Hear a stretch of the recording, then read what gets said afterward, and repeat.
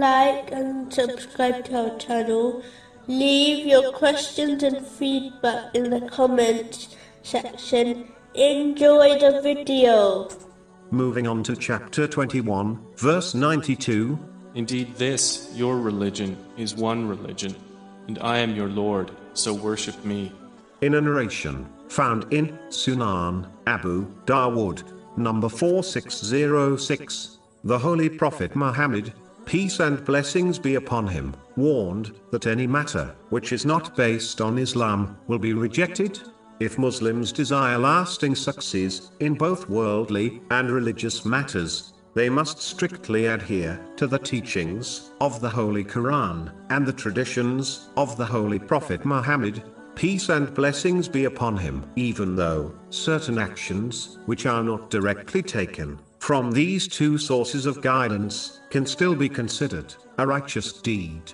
It is important to prioritize the two sources of guidance over all else, because the fact is that them or one acts on things which are not taken from these two sources, even if it is a righteous deed, the less they will act on these two sources of guidance. An obvious example is how many Muslims have adopted cultural practices into their lives which do not have a foundation in these two sources of guidance. Even if these cultural practices are not sins, they have preoccupied Muslims from learning and acting on these two sources of guidance, as they feel satisfied with their behavior. This leads to ignorance of the two sources of guidance, which in turn will only lead to misguidance. This is why a Muslim must learn and act on these two sources of guidance, which have been established by the leaders of guidance, and only then act on other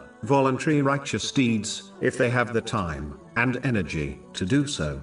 But if they choose ignorance and made-up practices, even if they are not sins, over learning and acting on these two sources of guidance, they will not achieve success.